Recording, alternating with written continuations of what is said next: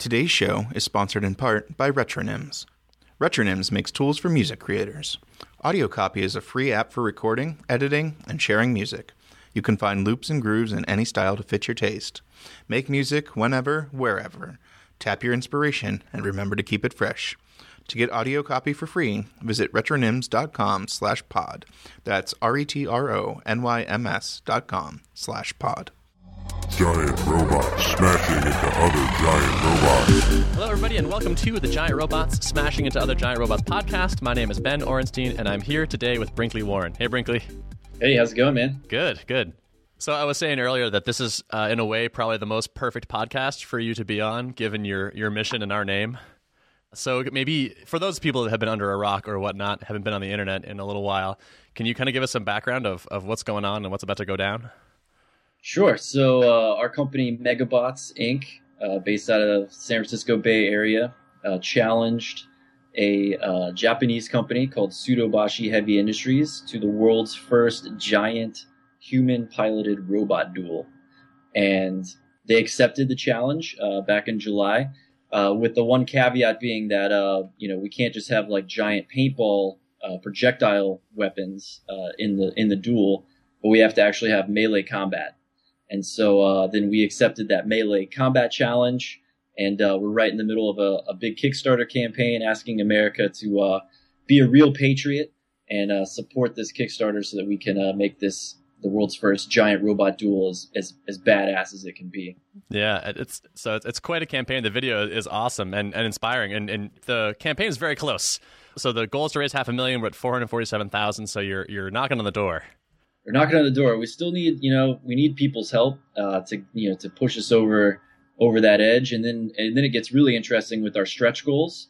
So we've got like some amazing people that are lined up to help us build this robot. So like people at NASA, we've got some of the best special effects people, sort of visual effects people from Hollywood who worked on The Matrix, Star Wars, Terminator, and they've committed to actually putting like a super awesome paint job and some new armor plates on the robot if we hit some of our stretch goals. So, this thing will probably end up being on TV around the world, and we want it to look like a science fiction movie or a video game coming alive. So totally. And for people that haven't seen it, it's worth like clicking through some links and checking. Like these robots are enormous. Like the Mark II, which is like the current generation, Mark III is being built now, I guess, or is the Mark II with plus upgrades? Yeah, so it's the Mark II with upgrades. Okay, gotcha. Is what we're raising money on Kickstarter for right now. Yep. So, but it's 12,000 pounds right now, and seats 2, which is it's awesome looking. Yeah, I mean, that's for people that can't see it or that haven't seen it. I mean, there's 2 humans inside of the cockpit. This thing stands up to be 15 feet tall. It's running a 24 horsepower gas engine, which is powering a 2,500 psi hydraulic system. We've got like 13 degrees of freedom across 20 hydraulic actuators. It's got giant paintball guns on either arm. So it's like a human. So it's a humanoid robot from the waist up. And then we've got it on some tank treads as the feet. But yeah, this thing is it is a massive beast. And it's only the second human piloted giant robot in the world after the Japanese team. So perfect. And so you sort of looked around the world and said, there's actually only one other robot that is doing what we're doing, so we may as well challenge them to a duel to the death. Yeah, we had been telling people what we wanted to do, and the challenge video was a way of showing people what it could be, and that really struck a chord, with the American people and just the whole world, honestly. I mean, like 1,100 news articles were written about it. And it became clear. It's like people have watched so many, science fiction movies and read the science fiction books and played these video games. And it's just so clear that people are hungry for this to happen, for this to be the future of sports, and for technology to kind of become a really badass part of the future of sports. Yeah. So in my reading about this, the eventual hope is to create a giant robots sports league. That's right, yeah. Aren't you worried that might be too awesome for the world? Yeah, no. What we envision is something similar to the same feeling that people get when they watch the Olympics, but just combine that with a science fiction superhero movie, and that'll just give you a little taste of what it could be. I mean, imagine these, you're sitting in an arena You've got like 8 teams, each robot representing their country. You've got the Brazilian robot decked out in green and yellow. You've got the Australian robot, the Japanese robot, the Russian robot. And just imagine their introductions, like as their entire country gets behind them as they come into the battlefield and start taking on these other countries in a tournament, a global tournament featuring human piloted giant robots. And the cool thing is that like it's not about only the robot. I mean, the robots are amazing pieces of technology, but it's about the pilots and the teams and the engineers who actually like build these things. Right.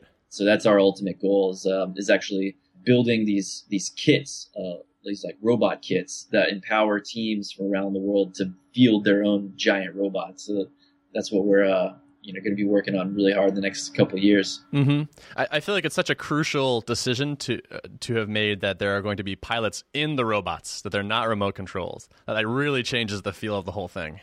Totally. It's the same as like NASCAR or Formula One or something like this. And it's same as like MechWarrior, it's like the same as the video games. It's the same as Ripley in Aliens, when she's in the in the suit during that final scene. Mm-hmm. So there's something really special about humans being inside of the robot, and that's like a way to get the best out of the world of robotics and also get the best out of what humans can bring to the table. I mean, if you guys watch the DARPA Robotics Challenge, it's sort of hilarious because you see that some of these robots, they try to open a doorknob and they like fall down on their face, like a massive fail. But then you give them like a steel beam to lift or something, and they like can easily do it.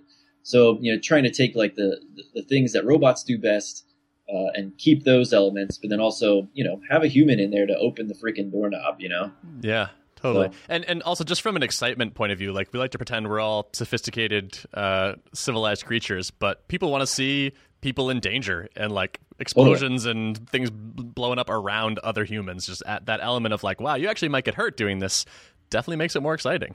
Totally. It's pushing. I mean, in the end of the day, it's human performance. I mean, that's what sports really are. And so this is cool because it includes engineering in a major way in the sport. Mm-hmm. And so it's still about human performance. And that's what we love when we watch the Olympics and get really passionate about, you're the American hero, taking the victory globally. It's the same feeling of like, wow, this person literally has pushed the limit of what a human can do. Mm-hmm. And so in the same way that astronauts go out into space or Olympians, go out onto go to the Olympiad and bring glory home, we're trying to tap into some of those same phenomenon with Megabots. Yeah. Does willingly putting yourself in the cockpit of a battle robot void your life insurance policy? No comment on insurance. Something to be worked out later. Yeah. So I've read that the plan is, so during this, as a safety measure during this battle, is to have a big red button in each cockpit. Can you talk about that a little bit? Well, yeah. I mean, we want the battle to be sort of as organic as possible.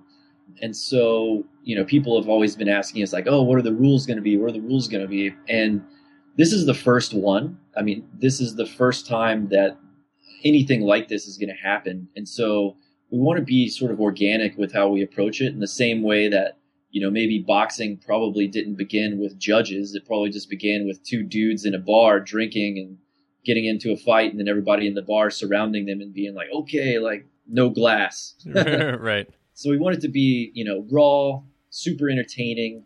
And so if a robot falls over, and stops working, then people will know that the other robot won and the one that's on the ground lost. So we sort of want that. And then the big red button is really like the ultimate safety kind of tap out button. So, our robot is hopefully going to have a 8-foot long chainsaw on one of the arms. Like we have no idea what Sudobashi and the Japanese squad is going to put on their robot for melee weapons, but you can only imagine, like looking at Gundam, what kinds of swords or who knows what kind of like weapons they're going to have. And so you can imagine that these 2 robots go up against each other. If the chainsaw breaches the cockpit, we can't have the first event like this to go down in history as being just an extreme bloodfest. Right. We want to get as close as we possibly can to that extreme. Yep. But we also have to have that tap out button, that ability to ultimately keep the team safe if the chainsaw, is 3 feet away from your face. Right. So each team will have a button in their cockpit that will stop both robots. Yeah, something like that. A lot of the details we're still working through with Sudobashi, but for instance, I was talking to somebody from one of my buddies who works at NASA, and he was telling me, he's like, yeah, you can't put the button anywhere on the structure. It should probably be like on the person's suit. And that's because if the cockpit gets compromised and like the chainsaw breaches the cockpit and hits the button, then what are you going to do? Yeah. So just key learnings like that from people who have already done something similar, whether that be, NASCAR or astronauts. So there's still a lot of things, details to work out, but yeah, they'll be the equivalent of a tap out button. Mm-hmm. So is the goal to do this about a year from now? Yeah, to do it about 1 year from now in a neutral territory.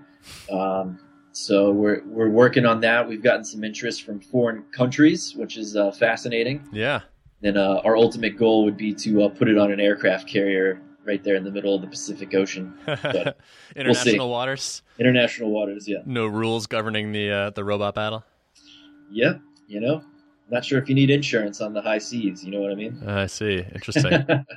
And now we'd like to take a second to thank the sponsor of today's podcast, Media Temple. For years, Media Temple's grid service has been the web hosting choice of more designers, developers, and creative professionals than any other platform. That's because a single grid account can host anything from your portfolio site to 100 different client projects. And the grid is ready for anything. Hundreds of servers work together to keep your sites online, even if you suddenly hit the front page of Reddit.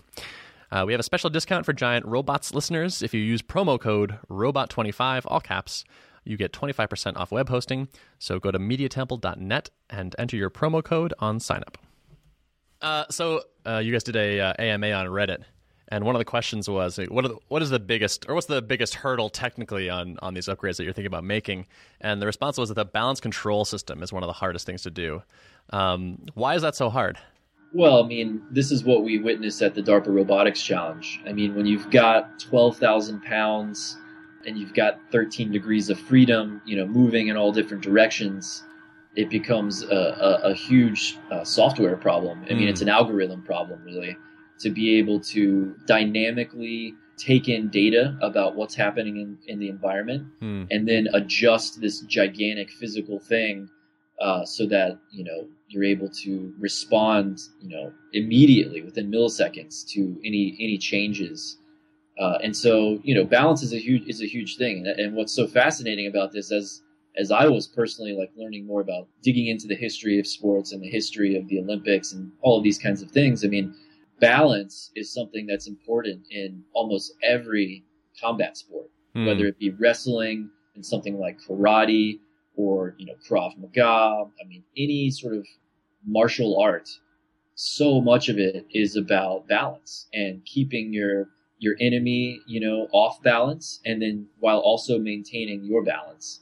And so because it's this robot problem, which is, a huge aspect of what the DARPA Robotics Challenge was all about, was that balance and control problem.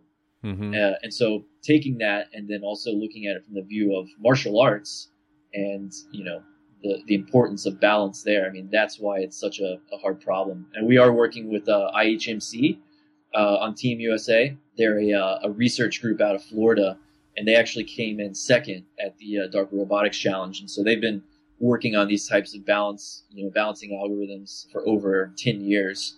And so we're actually working with them to keep it upright and to keep it balanced. And what's really interesting as well is that the bigger the robot gets, the easier it is to balance. So it's kind of a counterintuitive thing, but it's like holding a pencil on the tip of your finger and trying to balance it versus holding a yardstick on the tip of your finger and trying to balance it. Interesting. Yeah, it's fascinating when something is really, really hard for robots or software or machines that we just do unthinkingly. Totally. But like your brain is responding to so many inputs and making so many minor corrections all the time really fast but it happens without any conscious thought. So it seems like it should just be easy. Right? Yeah. Yeah, there's a lot of evolution that's gotten us to this point, but it does give you an appreciation for other creatures as well. I mean, not only humans and all the stuff that humans are doing automatically just to be here, but look at like insects. I mean, a lot of robotics is about like building robots so that they're biomorphic. I mean, some of our best lessons come from the natural world in terms of biomimicry and making the future of human vehicles more like what we see in nature. So in the robot, there are 2 pilot seats, right? Yeah. So there's a gunner sitting in the front seat. They're going to be controlling like joysticks, just like a video game. Mm-hmm. They're going to have like head-mounted displays with cameras.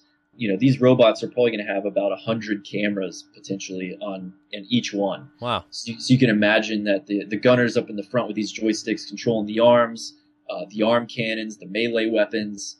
And they're the ones that are going to be literally just doing battle. Like they're going to be pulling the trigger, engaging the chainsaw. And then you've got the guy in the back of the cockpit who's driving. And that person is controlling, the track system. Which direction is the robot going? How fast is it going in that direction? Turning, moving backwards during the defensive melee battle. So, if they're charging hard with the sword, we got to be able to dodge that so that we don't take a direct hit. And so that's, all the things that the driver is going to be doing. And even with these 2 people in the cockpit, we think that it's very quickly they're running out of the amount of tasks that they're actually able to do and to comprehend in the moment in the cockpit. So each team, we've decided there'll probably be at least 3 people on both sides. Mm-hmm. And so that third person, we haven't really decided yet, but I could totally see that person basically being like a comms person. Similar to the head of the pit crew in NASCAR or Formula One. They're going to be monitoring the systems. They're going to be telling them, oh my gosh, like we just lost 6 cameras on the right side. Mm-hmm. We just lost like 2 hydraulic actuators in the left arm. Also like talking through strategy, being outside of the robot and being able to see the battlefield and sort of help the team maneuver and sort of deal with what the Japanese team is bringing to the fight. I wonder if it's going to be hard to watch your creation get destroyed, even though. We're so excited about it. Both sides, like the Sudobashi and us at Megabots, we are united in our passion for number one, making this happen. This is something that we both just grew up wanting to see happen. Mm-hmm. So it's like this awesome thing of uniting culture behind that. And then the other thing is robot carnage. I mean, that's what people want to see. As long as we give people a spectacle that is, living up to some of our dreams and some of the imagination behind, what a giant robot battle can be, as long as we live up to some of that carnage, we're going to be all right. Mm-hmm. Totally. So one of the things I noticed on your Kickstarter is you had a $10,000 level for being able to be in the pit crew, and you sold it out. I don't know how fast, but it sold out. You sold 5 of those right off the bat, and then opened it up again with 5 more, also sold out. Have you thought about doing another round of that, or opening up even something higher? Like, were you surprised by how that happened? We were kind of surprised, but at the same time, not really surprised. What we cannot do is sell tickets to this fight, because we don't know where it's going to be. If it ends up being on an aircraft carrier, we can't be selling 2,000 tickets to something and then them not go. So, right. We stayed away from that a lot in our Kickstarter. But I mean, that was, that's an obvious thought. People are always asking us, like, why don't you just sell a ticket? I'd pay, like thousands of dollars to be at the first fight. So we just can't do that. And so we were thinking, like, how can we bring people in and just have this super remarkable experience? And then it became, almost obvious, because we're like, well, crap, like we're going to actually need like help doing a lot of this stuff. And so people that are high rollers that have $10,000 mm-hmm. and have always dreamed of, working with robots and having this amazing experience, I think it makes a lot of sense for them. I mean, some of the guys are entrepreneurs, they're tech guys. Like one of the guys on our pit crew is the former founder of Lycos, the search engine from the 90s. Mm-hmm. And he actually bought it for he and his wife. Nice. And so, you've got guys like that just are, super into this kind of thing. Mm-hmm. And the reason it's at $10K is that actually Kickstarter doesn't allow us to charge anything more than that. Oh, interesting. Well, that's too bad. So, well, I can maybe mention here that we do have a contest that's going to be launching next week, which is going to be giving away another slot in the pit crew. So that's going to be worth $10,000, and it's going to be basically like a hashtag or like photo contest on Instagram, Twitter, and Facebook. So even if you don't have $10,000, but you want a chance to have like this just once in a lifetime experience, I would definitely recommend that you check out megabots.com, check out Megabots Facebook page, and look out for that contest. Cool. Nice. So you have some interesting advisors working with you on this project, like Grant Imahara from Mythbusters. Totally. Yeah, he's been awesome. We had dinner with him a couple of nights ago, and just such a nice guy, such a positive person, great ideas, great experience. I mean, a lot of people don't know, but he actually competed on the original BattleBots. So he's been building robots for combat since the 90s. And that was before Mythbusters sort of blew up like it did, and then he had a heck of a run at Mythbusters. Being that guy who helps to build things, and engineer things. He's got an engineering degree. He used to be at Industrial Light and Magic, making technology for entertainment, and so just like a perfect match with Grant. Totally. This is such a fun concept. I feel like it must be fairly easy to get people on board with being involved somehow. Yeah, you would think that it would be. A lot of these folks, came to us. We did reach out to some of them, but it's definitely, whenever you have a giant robot, it helps you get the meeting. Totally. Yeah, absolutely. So nothing like 12,000 pounds walking up to your office and saying, "Hey, do you have 5 minutes?" Yeah, exactly. Now we need just everyday people to do it. Right now on Kickstarter, we have, I think, 6,000 backers. And, we're 90% funded, but if everybody just gives like $5 or $10, gets a t-shirt, it's going to really add up. And so that's what we're focused on now, because we do believe that people are going to want to see this. When the time comes and, the Olympics are going on NBC, on television, and then all of a sudden, right around that same time, you've got the world's first giant robot battle happening. People are going to, trust me, you're going to want to have helped make it happen. And you will go down in history. Like, your name will be on a Kickstarter campaign that will have launched a new global sport for the first time. Not only that, it features giant robots. So that's what we're focused on now, is not really these popular people necessarily, but just everyday people, just everyday Americans, honestly. Yeah. I love there's a bit on the Kickstarter page under the risks and challenges section for this project, which is: the main risk of doing this project is dying in glorious combat or potentially becoming a national disgrace. The main risk of not doing this project is living in shame and definitely becoming a national disgrace. That's our logic.